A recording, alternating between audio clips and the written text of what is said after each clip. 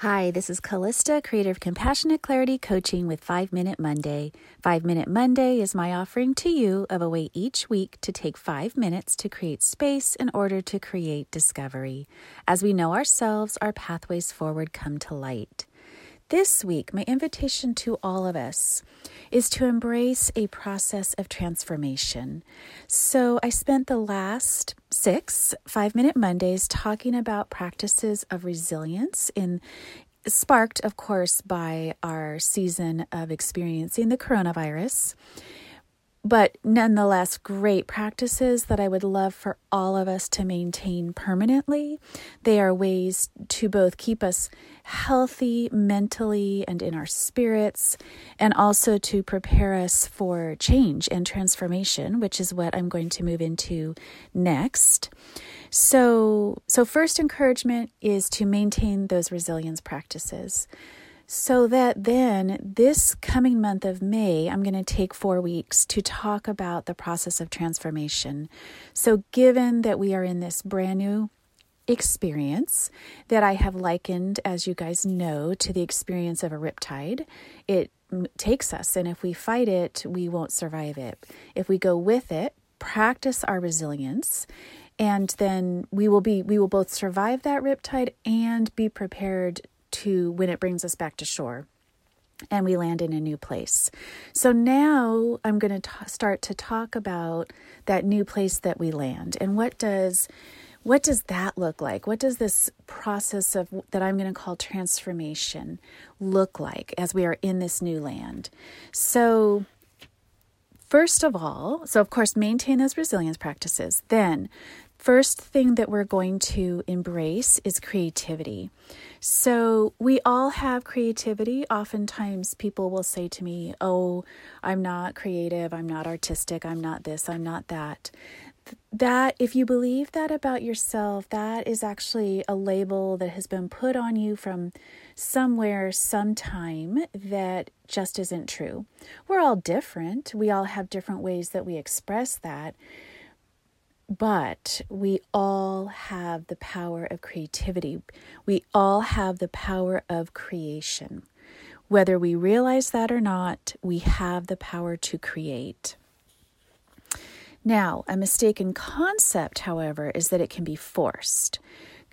Creation cannot be forced. It's very similar to seeds, which I know a lot of people have been planting seeds with the gardening and the nesting with the stay-at-home orders due to COVID. And so think about those beautiful little seeds. We plant them, we gently water them. Maybe we kind of had soaked them prior to planting them so that we could soften up those outer shells. They're tiny and they're vulnerable, and they emerge, and we have to nurture them. We have to make sure that they get enough water and the right amount of sun and not too much sun, and the right amount of heat and not too much heat. It's very much of a slow, gentle, nurturing process with incremental growth until, of course, it's big enough and strong enough to really bloom and be beautiful and feed us, depending on what we have planted from those seeds. So we can't force ourselves into creation. It is naturally present. And so rather what we want to be looking for is those seeds. There are clues in our lives to those seeds, especially now during the time of COVID. You've probably been drawn to some new and different interests, or you have, in order to, hope that your business will survive, you have looked to adopt new creativity. You've learned new ways of connecting on the internet and promoting your business via Zoom or Instagram, or new ways to connect with your loved ones. I've got, older clients who are learning how to use all kinds of new social media platforms in order to stay connected to their families and their grandchildren, and they're loving it. It's new life. It's new growth. So growth and creation is natural. It's an inherent dynamic that wants to happen in our world and wants to happen in our lives. So this week, I would like you to begin to embrace the treasure hunt of transformation and look for the seeds, look for the positive little seeds or seedlings of growth in your life of new things that have happened during this season of COVID. And just notice what they are for me. That's the first step.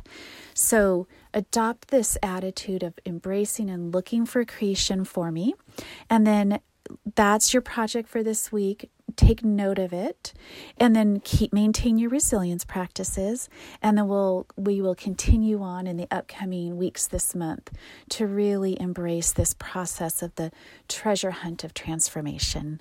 Okay, thanks so much for listening. I hope this week this practice might resonate for you, creating new space for discovery. Until next time, may you be well. Further information about me or my coaching practice can be found at CompassionateClarityCoaching.com.